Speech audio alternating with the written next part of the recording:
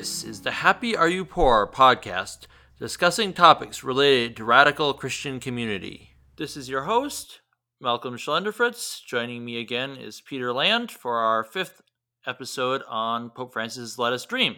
So if you haven't listened to the earlier episodes, please do that so this will make a little more sense. And here we're moving into chapter 2.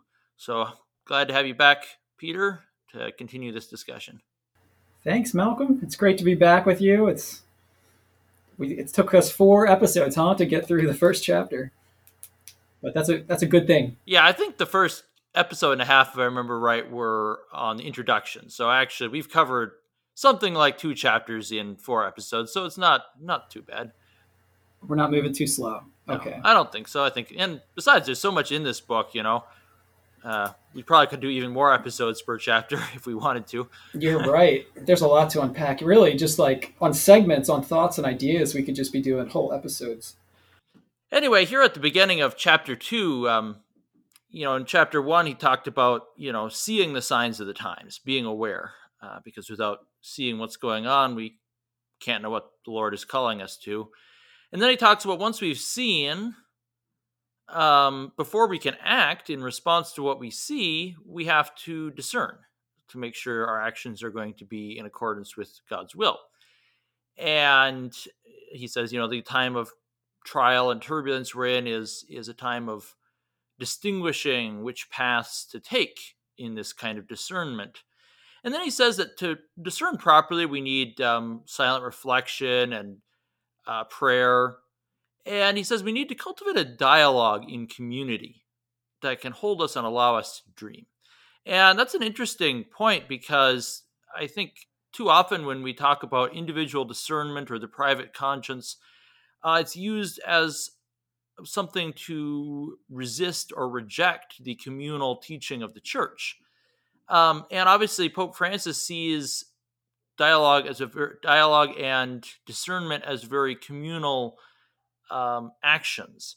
So just be interesting. What are your thoughts on, how does the individual conscience that's discerning, how does that interact with these kind of rules and guidelines that the church sets out?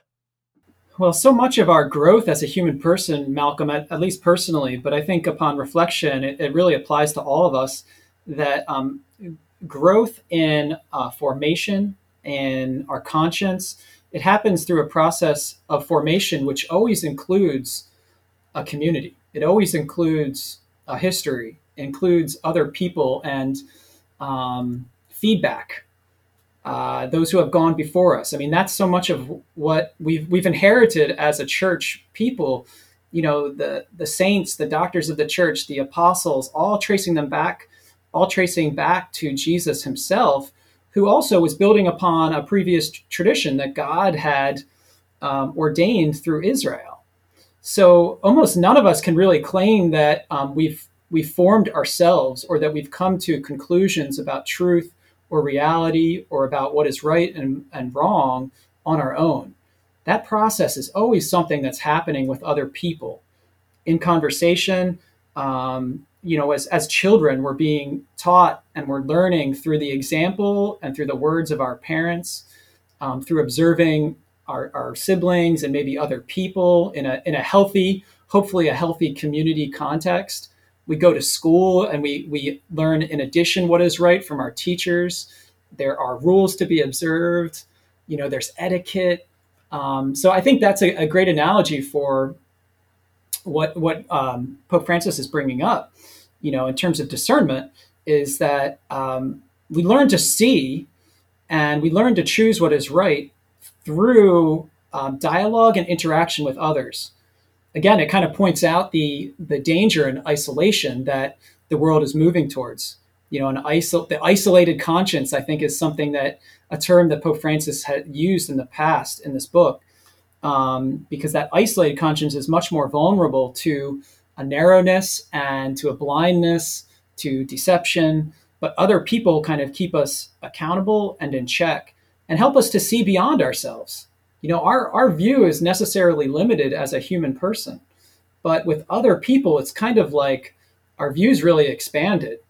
Even when we're just looking out at a beautiful vista, You know, take for example, on a mountainside or anywhere else, or even just looking at a piece of art. Um, Other people see other things that we don't notice, and they Hmm. can point those out that reflect their understanding, their capacity to see, and hopefully that would only aid and expand our own vision.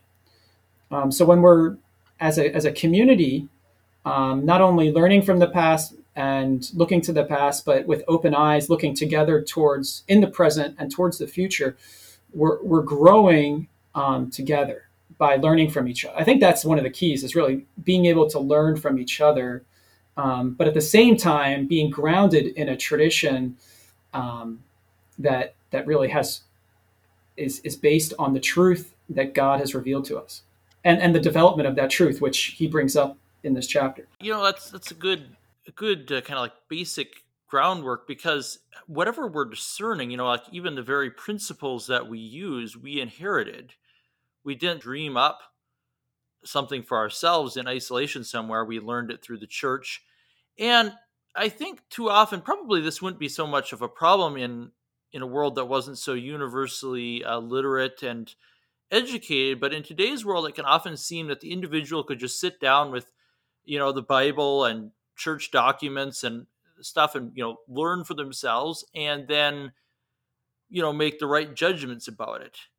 And that's, for one thing, it's missing the fact that the those texts themselves, the Bible, the other church documents, are all products of the church, of the community, and that they're only, like they are the inheritance of that community. None of them were designed for individual ownership. Obviously, they were, like individuals can and should be reading the Bible, reading the lives of the saints, reading the documents of the church, all this wealth of the tradition, but they're to be used within that context.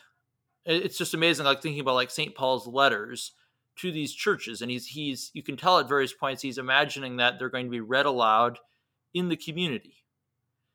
And also that, yeah, like without guidance, the individual conscience can go wrong really quickly. And that's why, all the private revelation that's done so much to enrich our Catholic tradition, it's always subjected to a final test of whether the church approves it or not. Because, yeah, the individual is doesn't have the same level of guidance that the community has been promised by Christ. That, he always says, like, where we're gathered together, he's there in the midst of us, um, and will speak to us through the voices of others within the community.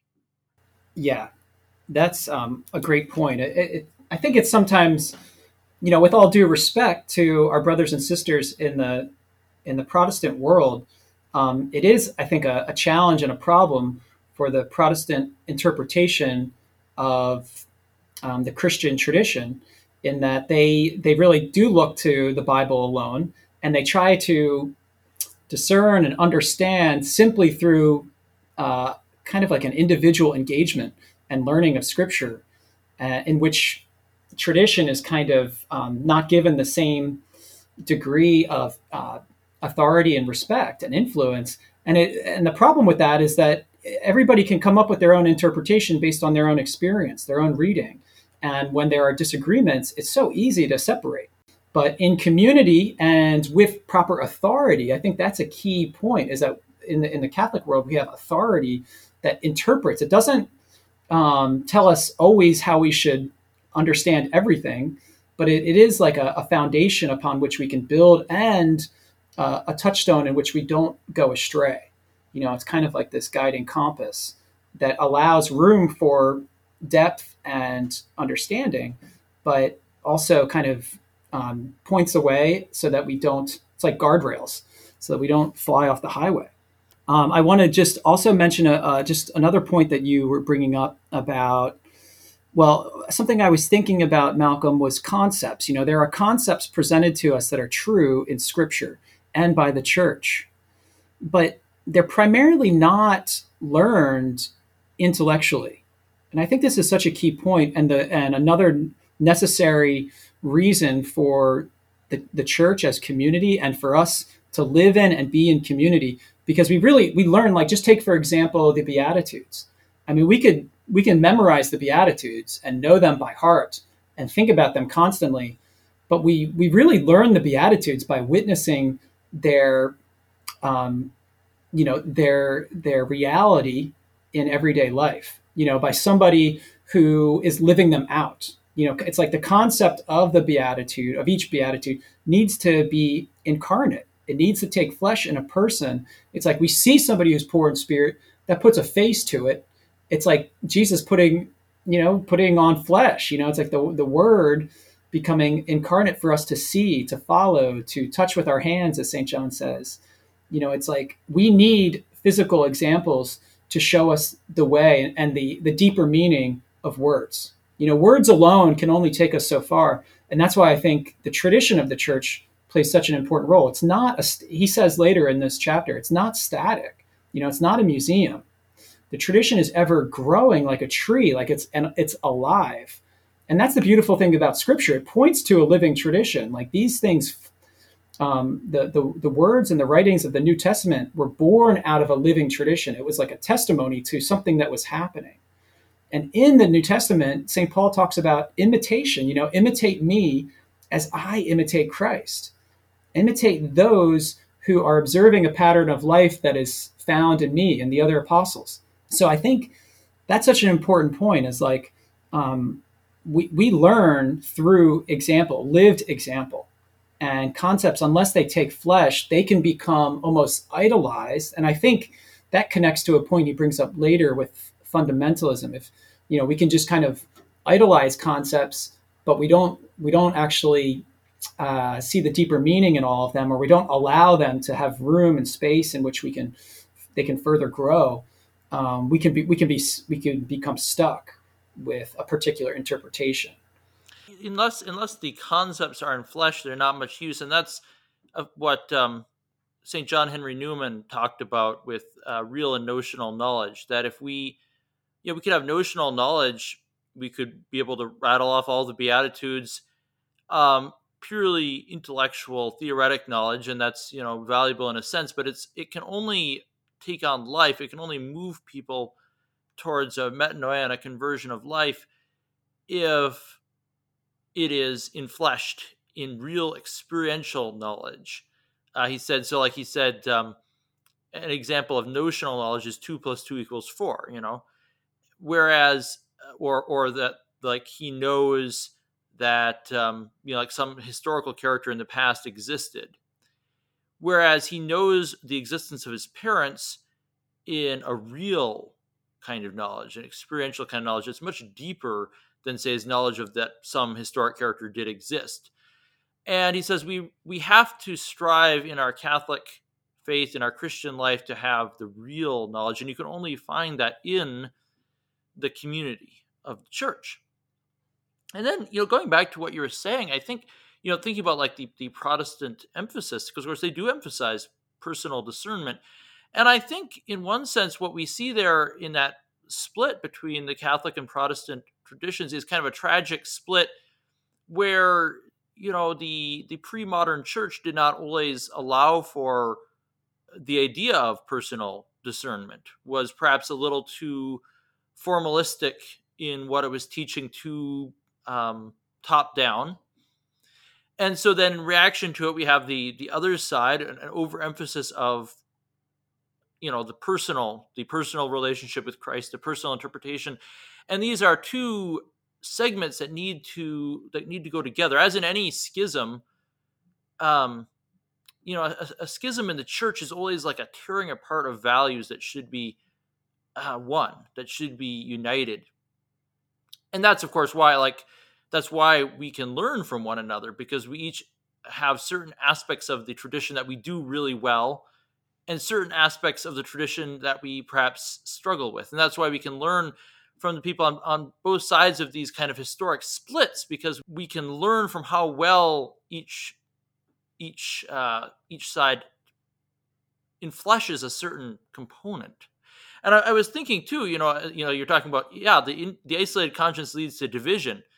And of course, that's what we see right here in our Catholic Church as well, that part of the backdrop to Let Us Dream is intense division in the Catholic Church, driven by an isolated conscience. I'm thinking about both from the more progressive side, back when Humanae Vitae came out, the church's teaching on contraception, and a lot of progressive Catholic thinkers rejected it precisely by appealing to the private conscience discernment. They said that, if an individual discerns that this teaching wasn't for them, then they were free to disagree. But today, at the same time, from the more conservative side, we see the individual conscience, again, the private discernment, being appealed to reject Pope Francis if an individual thinks that that's correct. And as a matter of fact, sitting down with the Bible is one thing, but I've seen where more conservative or traditionalist Catholics are saying that, an educated Catholic can sit down with, the documents of the Council of Trent or something and apply their discernment to tell if the Pope's a heretic or not.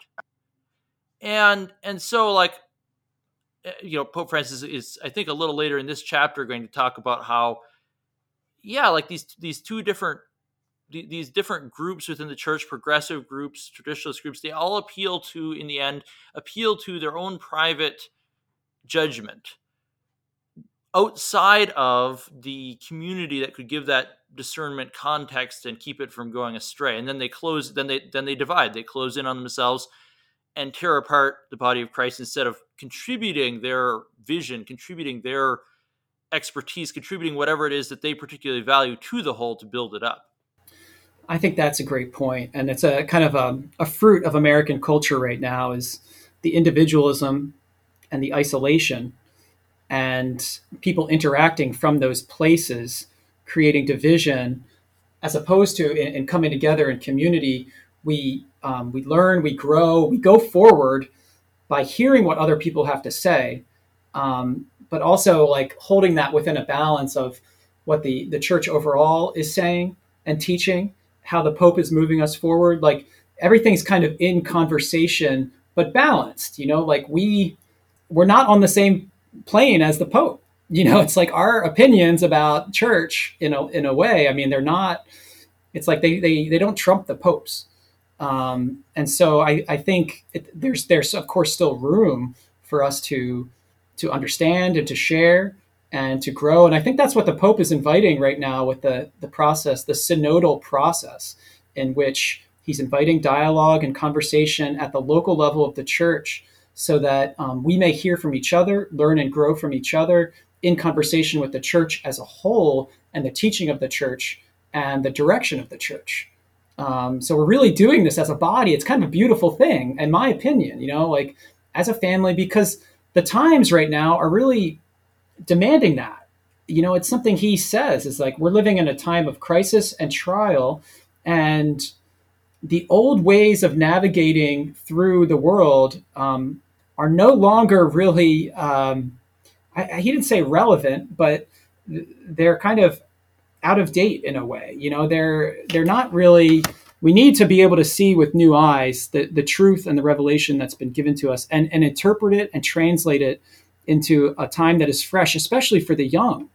For a lot of young people, they're having a hard time connecting with the language and the teaching of the church, or at least the interpretation of church teaching. And I think that's what Pope Francis is also trying to get at, but also to let their voices be heard.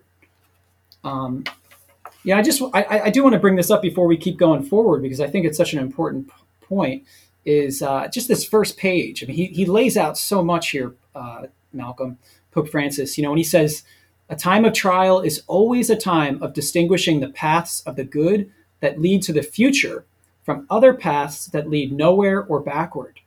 With clarity, we can better choose the first. And then he says, for the second step, which is the step of discernment and choosing, we need not just an openness to reality, but a robust set of criteria to guide us, knowing that we are loved by God, called to be a people in service and solidarity. And as you mentioned already, we need a healthy capacity for silent reflection, places of refuge from the tyranny of the urgent. Most of all, we need prayer to hear the prompts of the Spirit and cultivate dialogue as you mentioned, in a community that can hold us and allow us to dream. So there's so much. I know we've been talking about this, but there's so much here to unpack. And it reminds me of when I was in college and becoming aware of so many social ills and injustice, inequalities, spiritual unease within myself and the community that I belong to. I was kind of led to it in the need to find clarity, in the need to distinguish my own path going forward. It was almost like I was led to find places of silent reflection. He says, places of refuge from the tyranny of the urgent. So that's the other side of the coin here, Malcolm, at least for me, is that while we need a dialogue in community, we also need like a healthy separation from the norms and the trends of our culture in particular, which so much of the church is unfortunately wrapped up in, involved in, and reflecting. We need a healthy separation so that we can not only see these patterns more clearly. It's kind of like stepping away from a humongous piece of artwork in order to see the whole. If you're up too close, you can't really distinguish anything. You might just see a lot of colors. You might see like just a particular image right away, but in able to step back, you can see the whole, and then you can really discern and distinguish particular trends that you couldn't see before. I think in our culture right now, that is a huge element that we need to recover is a places of prayer, times and places of prayer that allow for silent listening to the Word of God. Lectio Divina is a great example. Spending time with Scripture, not simply to analyze and to figure it out, but to let God basically speak to us, speak into our hearts through these timeless words that He has given us. Speak into our hearts and into the current context. It's like all of Scripture can speak into the context of the times. It can shed light. It can reveal things that are happening and make us more aware and understanding of our own situation in the world. So I just think it's important for us to emphasize that, like, in order to go forward right now to discern, yes, we do need to cultivate capacity for silence, and that's not just an individual affair. That's definitely a corporate affair.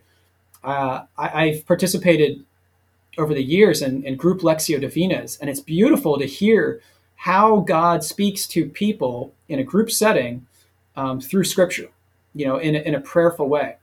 Hearing what everybody kind of hears something different often, but then sometimes we all are in agreement about what we're hearing, and just also to be aware of this tyranny of the urgent. It's such a beautiful phrase. Like there's so much running around in urban, suburban, I was going to say Philadelphia, but the whole country. It's just like people running around left and right, one activity after another, one event, one consumerism.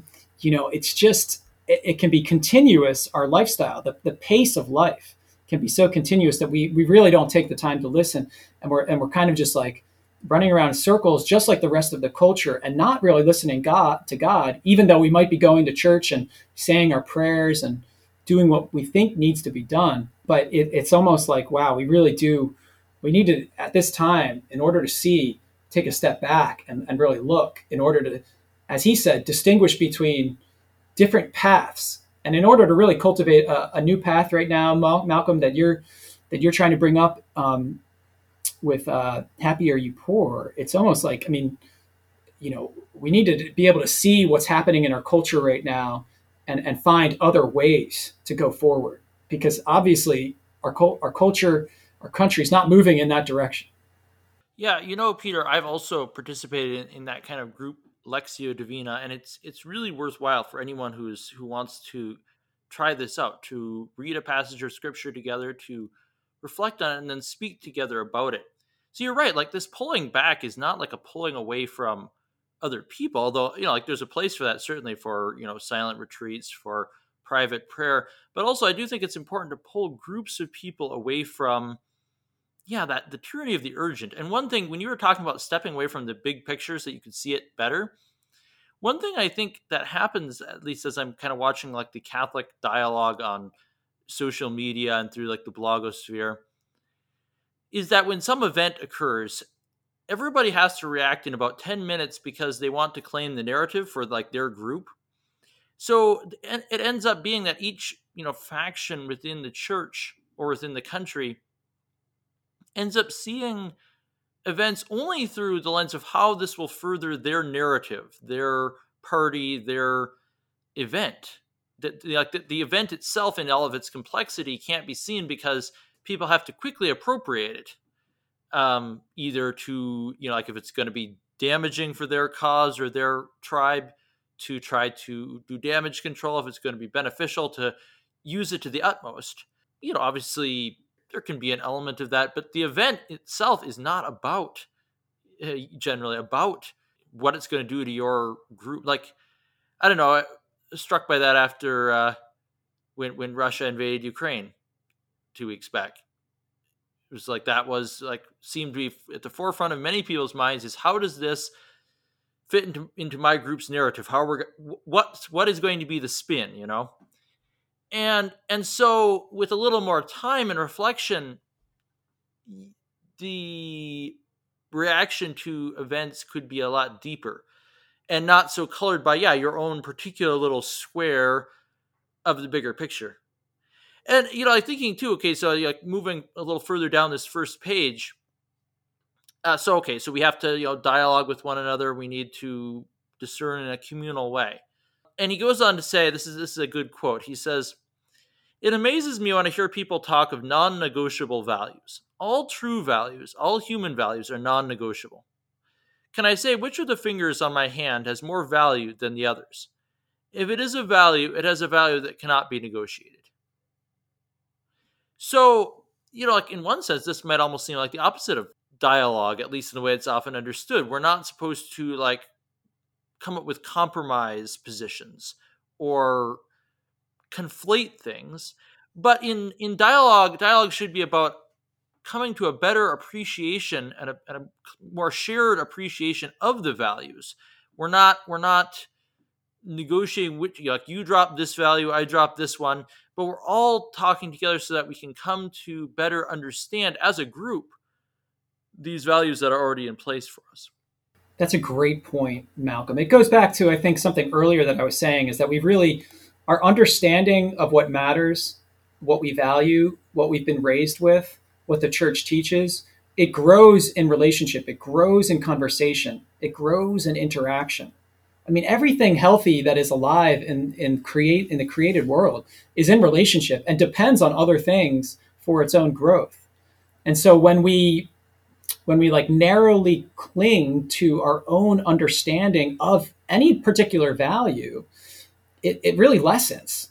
And it kind of, he says it dries up and withers, a tree dries up and withers when it's separated from its roots.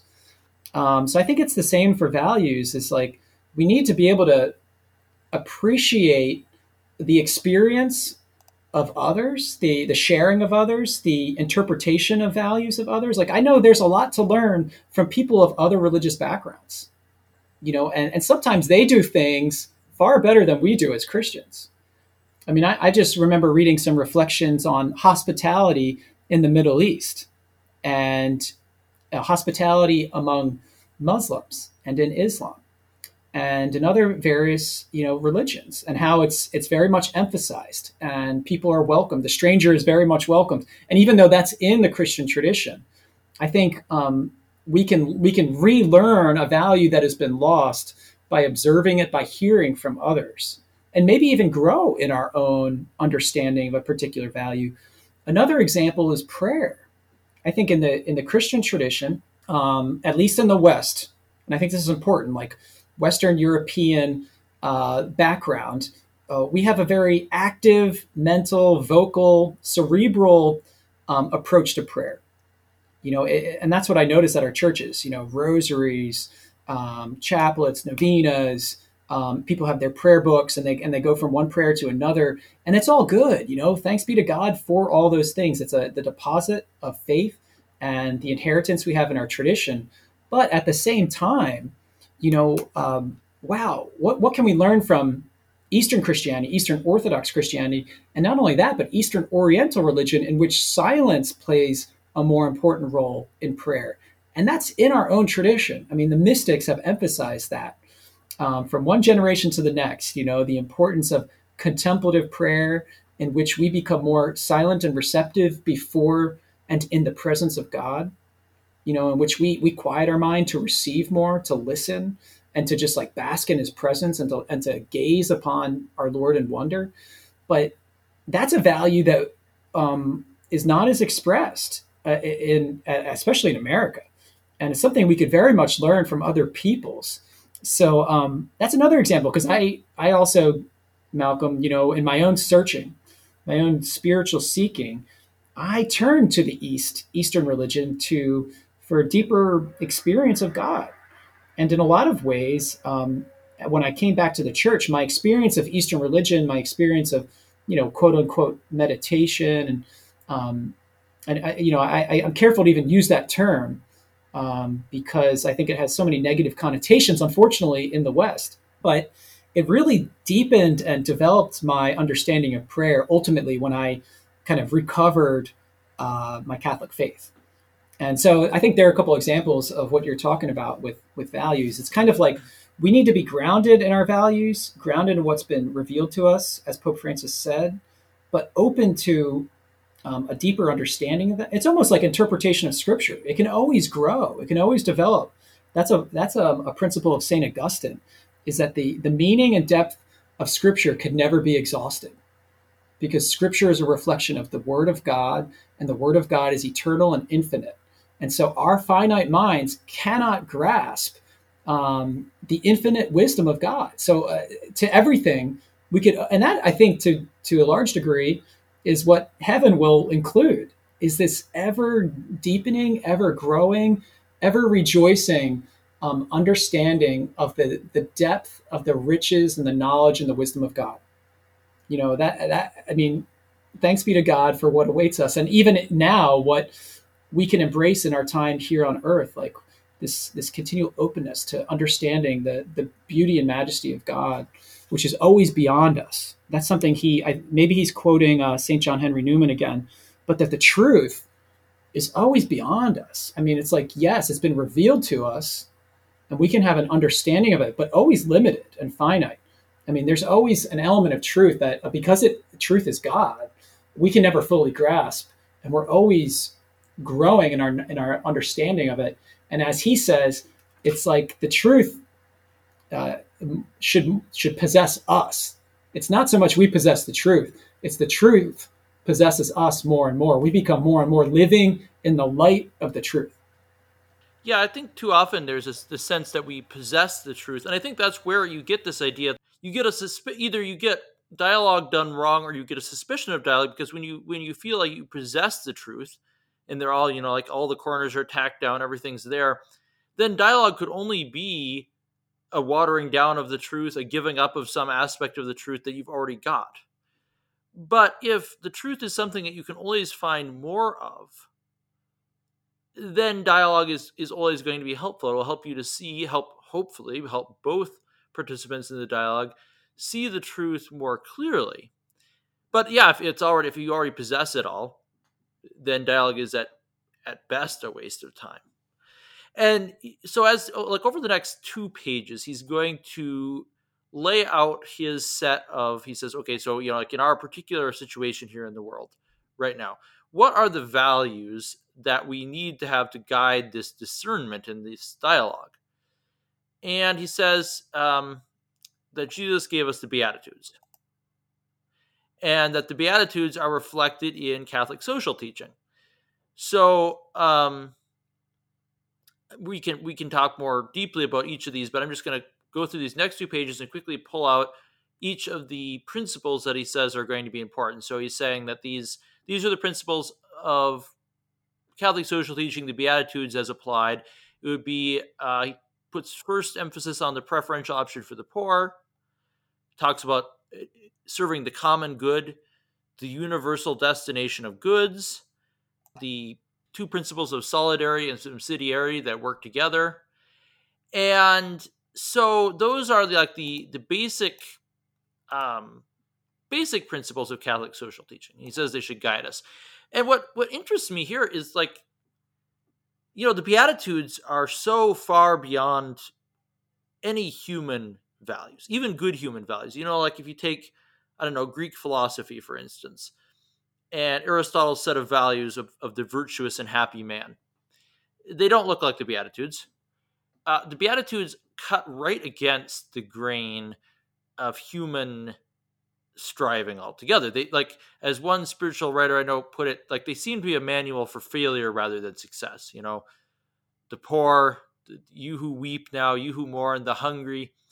They are praising what seems like failure. And so, like, when Pope Francis says, like, the Beatitudes are what guides us out of this crisis, like, I think there's a temptation in Catholic circles, in Christian circles generally, to say, like, the Beatitudes are very nice.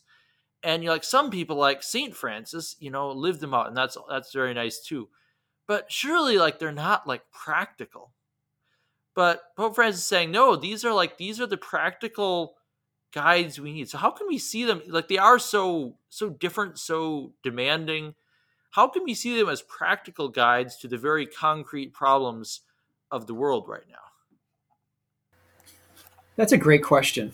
And I think I just really appreciate that point about the Beatitudes cutting against the grain of self striving, human ambition. I mean, they really do turn the values of the world upside down and provide a recipe for not for success in the worldly sense, but that's what's beautiful, because our model and example is Jesus Christ crucified.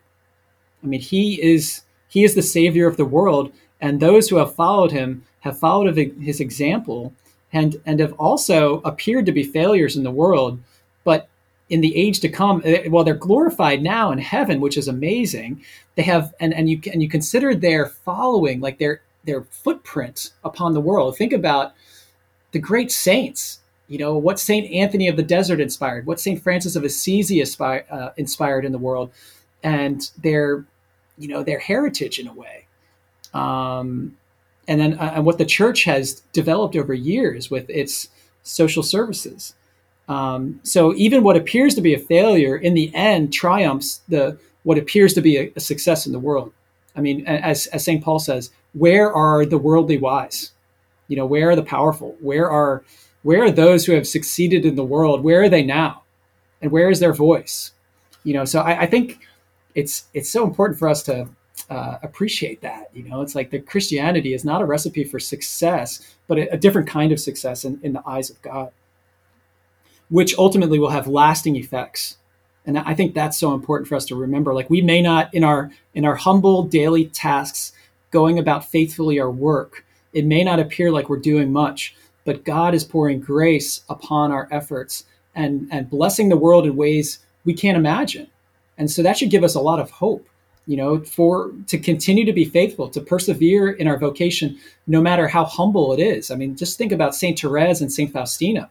St. Therese being a cloistered nun, and now she's a doctor of the church and patron of missionaries.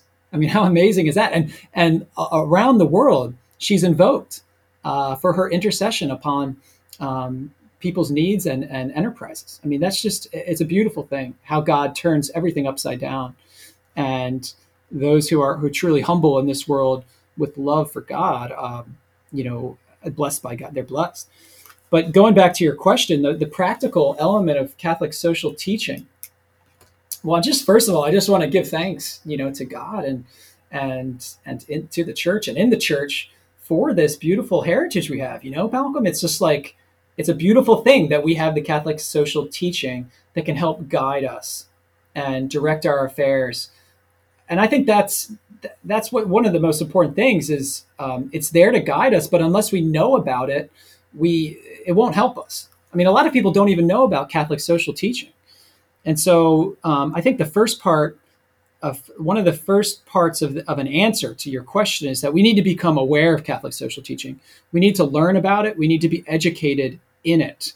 We need to read on some level the teachings of the church, the encyclicals that have come out from the popes, and familiarize ourselves with it and allow ourselves to be formed by it. And then again, it goes back to that idea that we can't just imbibe concepts, because on paper it may seem very ideal, but then like, what does it mean to practically follow these teachings? Yes, we need to learn about them, but then we can learn about various movements that I think have tried to put them into practice. And a great example is the Catholic worker movement.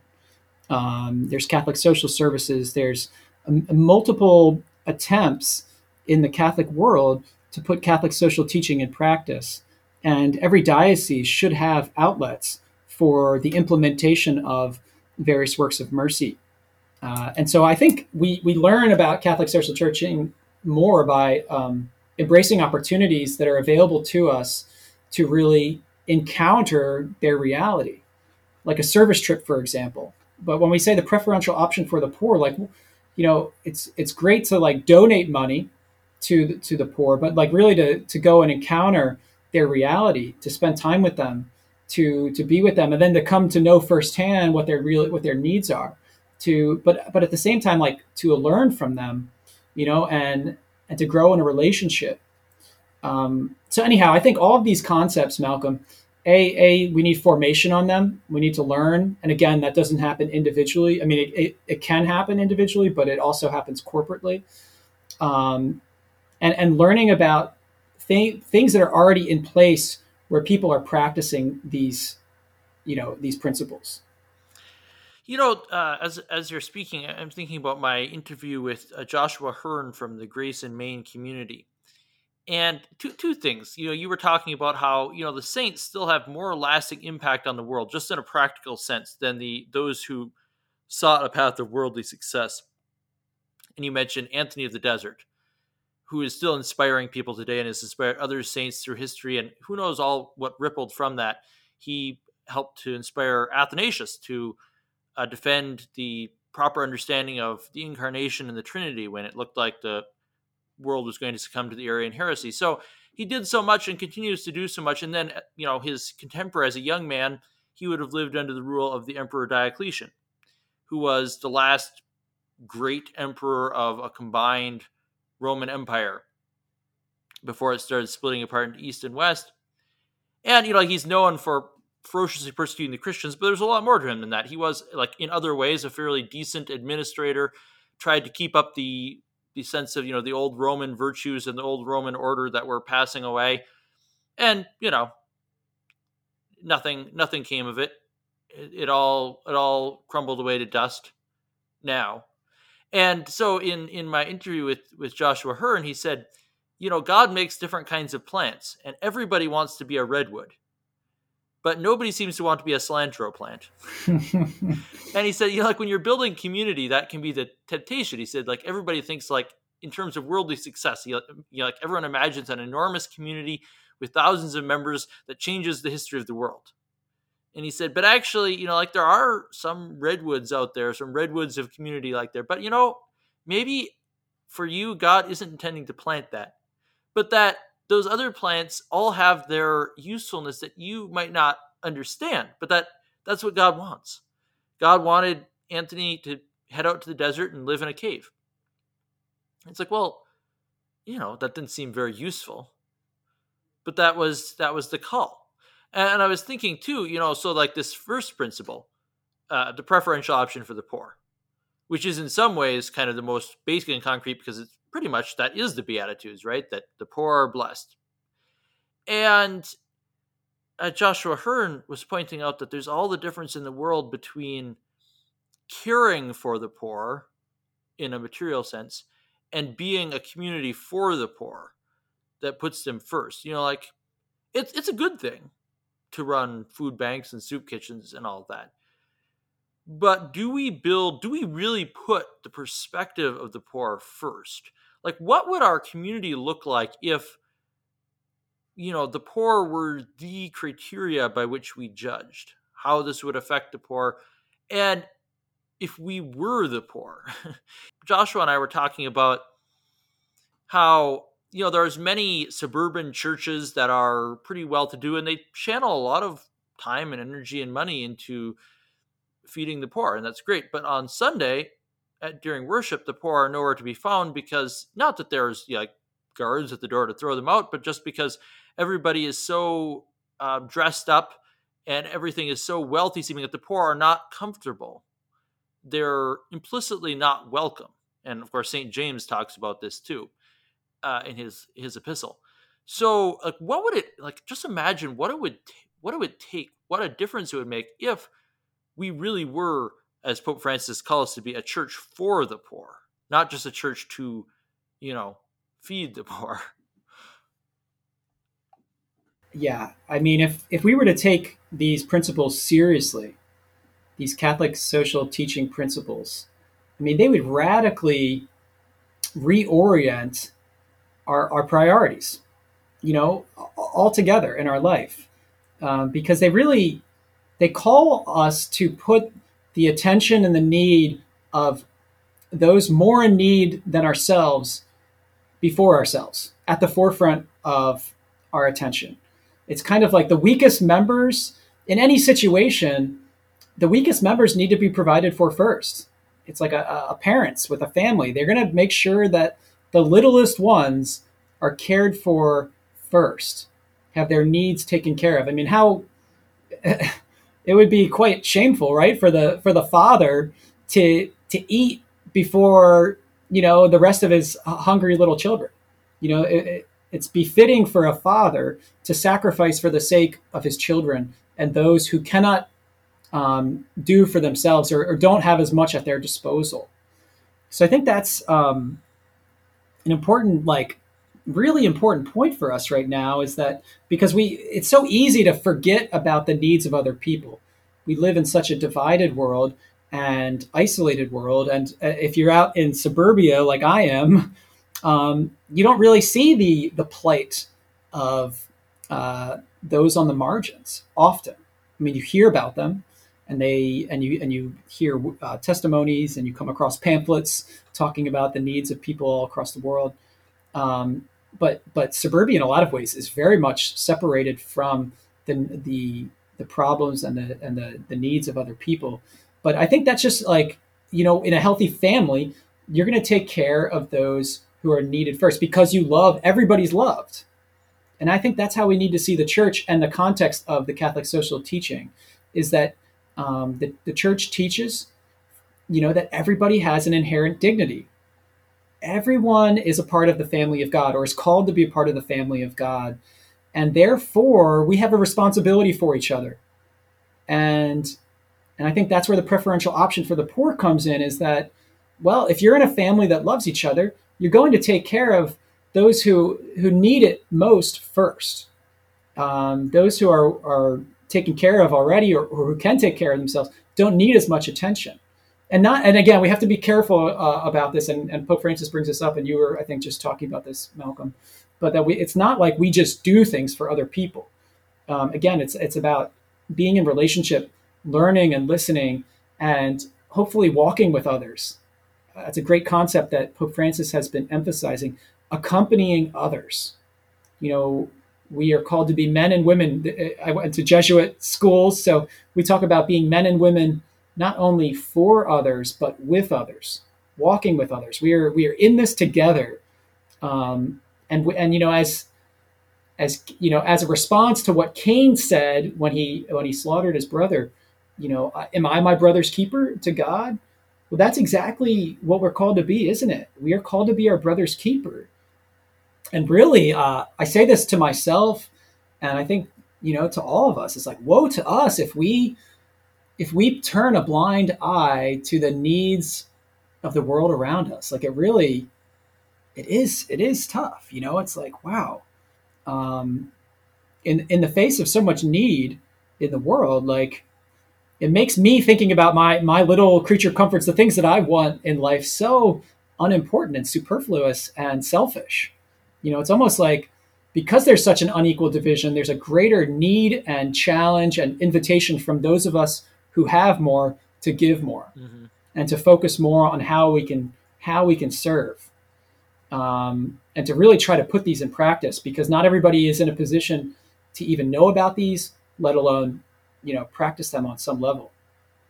Yeah, our lesser needs have to give way to the greater needs of others. That's what John Paul II said.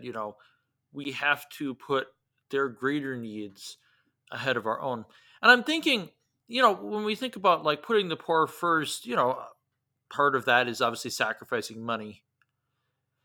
But, and that's hard enough as it is to convince ourselves that we should sacrifice money so that other people can live. But there's harder things to give up. And so, like, here's a good example of where, in my life, where I saw the preferential option for the poor not being carried out.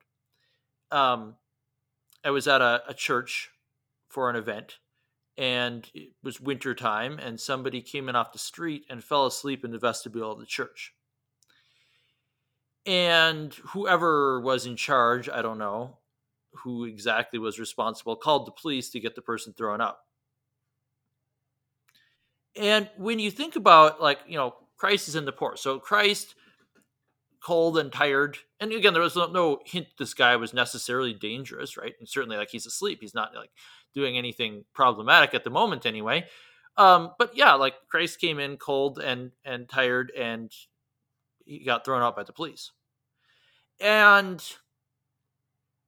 I don't know, it was shocking. And yet, like, okay, like, on the one hand, there was, like, like, the basic, there was the concern about the insurance policy and the safe environment policy and the this, that, and the other kind of policy. And there was but like, and sure, like, you don't want to run the risk of your church getting vandalized. But like, what would it have looked like if instead there had been a call for volunteers? Here, could we have 2 or 3 people that will volunteer to stay and pray in the church until this guy wakes up, to make sure that, nothing bad happens, and then maybe also to make sure that, like, to ask him when he does wake up if he needs anything else before he goes on his way, and then then lock up the church when he's gone, or like in other words, like a giving up of convenience, a giving up of, like, our basics. Because again, like, I know, like, the people who are there for this event, good people who donate generously, and like that's good. That's like level 1.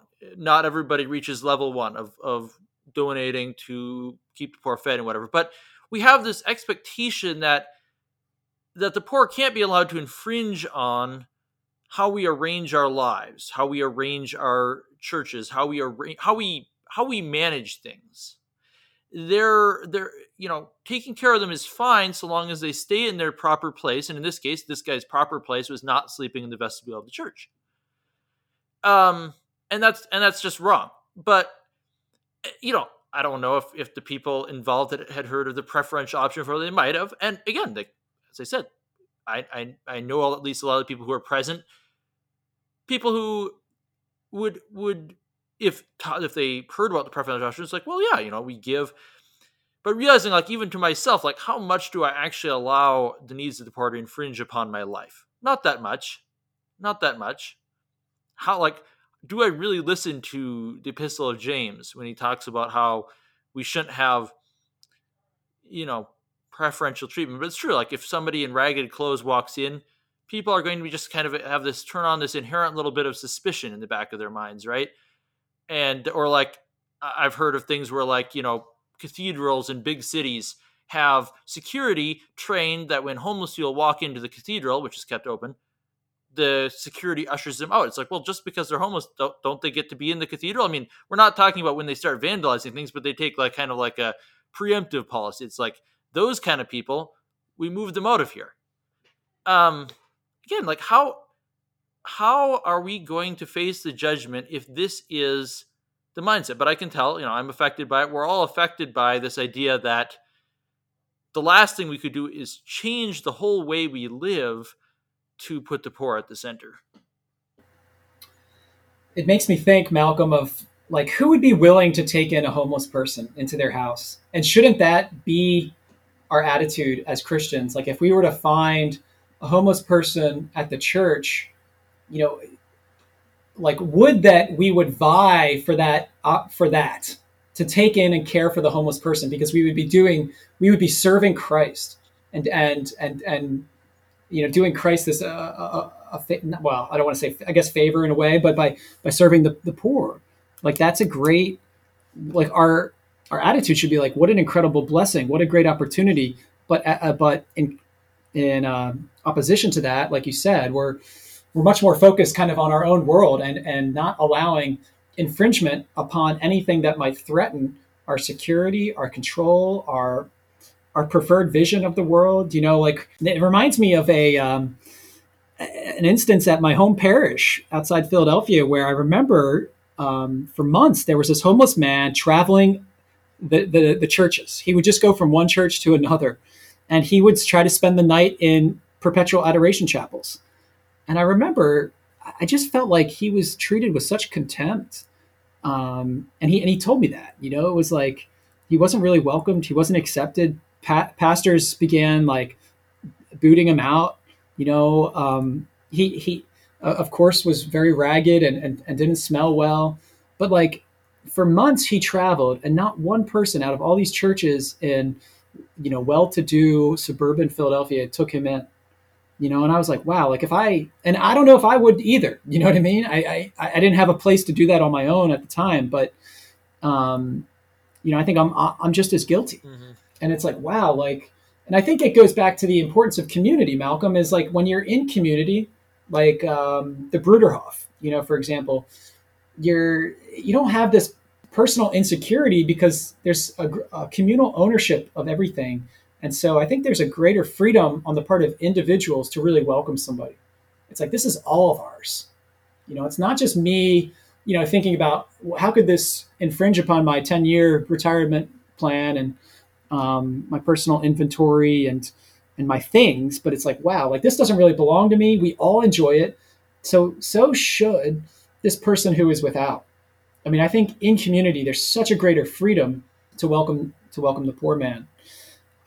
I do also want to just point this out though, because as we're talking about the poor, quote unquote the poor, we have to be careful because like we're all poor before God, and the poor in a lot of ways can include, and I think goes back to our earlier conversation of like expanding our understanding of the poor. Pope Francis talks a lot about the tragedy of the elderly being isolated. Like perhaps they could be included in the poor. Like I think about individual elderly people who have been abandoned by families or not seen much by anybody, or persons with disabilities, who might have their physical needs provided for but are not given a lot of attention. So I think when we talk about the preferential option for the poor, we don't want to. I mean, obviously, a very, I guess, literal interpretation would just be those who are materially not well off, don't have what they need. But there's also this, that the poor, this great category of like all humanity, but all those who are suffering, struggling, marginalized, despised, that Mm-hmm. we should have an option for all those people as well. That's so true, and especially the sick and disabled. All too often, they are really, like you said, that homeless man was not treated with respect. They're not treated with respect in a Catholic parish too often. I know a friend of mine has children with autism, and she told me that she takes them to mass. She's heard people saying like, "We don't want them around," but like, what would Christ think? Like who would Christ prioritize? You think about that case in the synagogue where there's the man with the withered hand, and they were all watching, right? It's like, is he going to heal him on the Sabbath? And what does he say? What's more important? Your little world that you constructed, or healing this man? They thought it was their little world. And as you say, yeah, we're all guilty because we don't allow it to disrupt. And I was thinking, well, as you were saying, like taking in the homeless, St. Basil the Great had a thing where he was saying, it isn't enough to donate to the church that they'll take in the poor. He said, because at that point, like the early church had this concept of Christ room hospitality, keeping a room for Christ in your house, in which you welcome Christ in the poor. And he said, and I guess at the time of St. Basil, that practice was beginning to fall by the wayside in preference to giving more money to the church, and then the church would, in some kind of more institutionalized way, take care of the poor. And he said, well, like, of course, it's great, Basil said, that we've got, a church house for the poor, which is like, do we have that now? Like, not as much as we should. But anyway, he was saying that's good, but it's better that each of you have a Christ room in your homes as well as this. Because when Christ comes, you don't want to say, well, there's an agency that will see you down the road, Dorothy Day talks about this too. And when you were talking about like, how much can you do, like generosity is often like, well, I'll be generous so long as it doesn't infringe on my, infringe on the way I run my life. And I remember Father Dubay in Happy Are You Poor, where we get the name for this website. He talked about this hypothetical couple, and they hear an appeal for donations to the missions at Mass. And on the way home, they say, how much can we afford? And they come to the conclusion that they can afford $25 extra beyond their usual contribution to give to this missionary appeal. And he said, like, people would think that was generous. But the problem is, he said, what they actually mean is, how much can we afford without selling our sports car, without cutting into our budget for clothes, without in any way infringing on what we do? What is superfluous? Yeah, like the excess, as opposed to the poor widow who put in all she had. Those that 2 cents, which was more valuable before the eyes of God. As a contrast to maybe sometimes like focusing on what we as a church are not doing, I do want to highlight, just from a story of mine, a personal experience, a great blessing that I received in a time of need when I was traveling as a quote unquote poor pilgrim. I know we talked about this before, Malcolm, maybe, doing some travelogue episodes, but there was a time when I was traveling as a pilgrim and I was making my way into North Carolina. I was walking and I was really relying on people to provide for my needs as I traveled. And I really just traveled from one town to the next, and more than just one town, one church to the next, one parish. I just found out where's the next church, and that's where I'm going. And thanks be to God, I did find hospitality. I did find a lot of kindness and warmth. People took me into their homes. And there was this particular time when I was on the road, and it was a Saturday, and I was, it was like 25 miles to the particular church, and I was getting really close, and I was really excited. I was like just a few miles away. I was going to make it for the evening mass. And I actually knew of the priest who was the pastor at the parish. So I was really excited that I was going to hopefully be welcomed. And as I was making my way to the church, I was pretty rural. A dog burst out of the woods. I mean, it just burst out of the woods, bent on destroying me. I mean, it was just, it was kind of a scary sight. It was something of a pit bull. I don't know exactly what it was. But anyhow, it came bursting straight at me. I was a little bit nervous, to say the least. But it did go behind me, and I was like, oh, okay, well, maybe it'll just stay behind me and bark, and I'll just keep walking on, keeping my eyes on the Lord.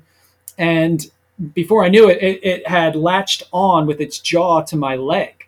And that was alarming, to say the least. No one was around, and I was like, try to get in this little fight with this dog. Eventually the dog, I mean, not long after, the dog did let go of its bite on my leg, but it left a pretty deep gash in my leg, and I was bleeding pretty profusely. And just as that was happening, the neighbor drove in, and I kind of waved them down. I said, "Hey, I was just attacked," and they were like, "Oh, it's the neighbor's dog again! Like, that damn dog. It's taken off. It's taken out bikers along the road. They need to chain it up or something." So apparently this dog has done this before. But anyhow, they helped me. They gave me some, rags and things like that to at least stop the bleeding. And they dropped me off at the church where no one was yet there because I couldn't really walk. I was really knocked out. But I got to the church. I was all bloody. I was quite a sight. Right outside. I was just waiting outside the front doors for the pastor to open the doors. And he came and he heard about what I told him what happened, and he introduced me to the whole church during Mass. I had my leg up. I had like all these towels on me, trying to keep the blood down. And what was beautiful, Malcolm, was that he told everybody about my situation. A doctor was there, and he came to me right after church and said, "Listen, I'm with my family. We were planning on going out, but I want to take you to my office and clean you and treat your wounds." I mean, it was very much like the man who fell by the wayside to robbers on his way to Jericho. The story that Jesus recounts. Like, I was just in bad straits, and it's Good Samaritan. Even though he was a Catholic man, he took me in. His whole family, they drove me out to his doctor's office and treated me and gave me everything I needed. And before that, a woman came up to me and said, "I know the doctor's going to take you to treat you and get you cleaned up, but I'd like to invite you to come back to my house and spend as much time as you need to recover. until you're well again to take to the road. And I was just so humbled by that. I was like, wow, like she didn't even know me. I was quite a sight, and I was all shabby, of course, traveling on the road. And she, out of the goodness of her heart, took me in, and literally it took me over a week. I stayed a week at her house to really get well enough to walk again. I mean, that's how much this dog kind of, did a number on me. So it is happening, Malcolm. It's like people are taking people in, and especially when they're, I guess, exposed to the opportunity, and I think that's often sometimes one of the dangers is that in our isolation, we don't allow ourselves the opportunity to do good. It's like the gated communities are not going to encounter a pilgrim traveling on the road because he can't even get into their community. And there's a passage in scripture that talks about that. It's like, woe to you who build house upon house and separate yourselves. Mm-hmm. But I do appreciate that. Like in my travels, how much hospitality I received, how much kindness, people welcoming me into their homes. So we don't want to be discouraged too much. Right. It's like there's a great heart out there in the church. It's just, again, how do we continue to channel it and challenge ourselves to take it to the next level and to really embrace and really to like define our lives or to orient our lives around these teachings. I mean, it means it'll be a totally different life. I mean, I think your interviews with the Catholic worker houses are really revealing that to the Catholic world. I mean, it's beautiful how these families and individuals together are trying to live a Christian life in community that embraces a different set of values that are completely countercultural to the world. Yeah, I think that my interviews with some of these Catholic worker communities really do show like what it would look like. And as you say, they're out there. They're doing this. The Simone Weil House is really running what they call a public household, where people are welcome to drop in to do laundry or take showers, where they're housing, I think, about 10 people at present.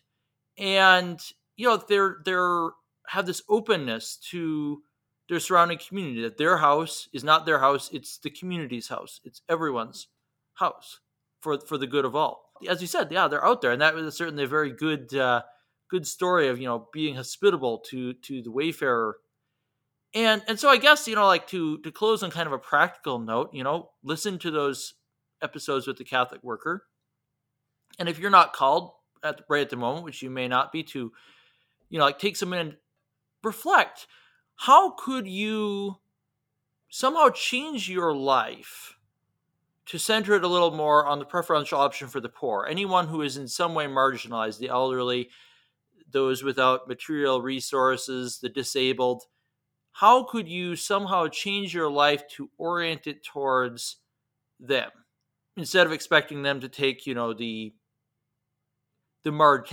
the leftover that doesn't infringe upon your life? So yeah, thanks, Peter, for joining me for another conversation. And in another few weeks, we'll have another episode up to continue with chapter 2 of Let Us Dream. Thanks, Malcolm, and thanks for all that you're doing with Happy Are You Poor. Really blessed to be a part of it. Yeah, thanks for all your help.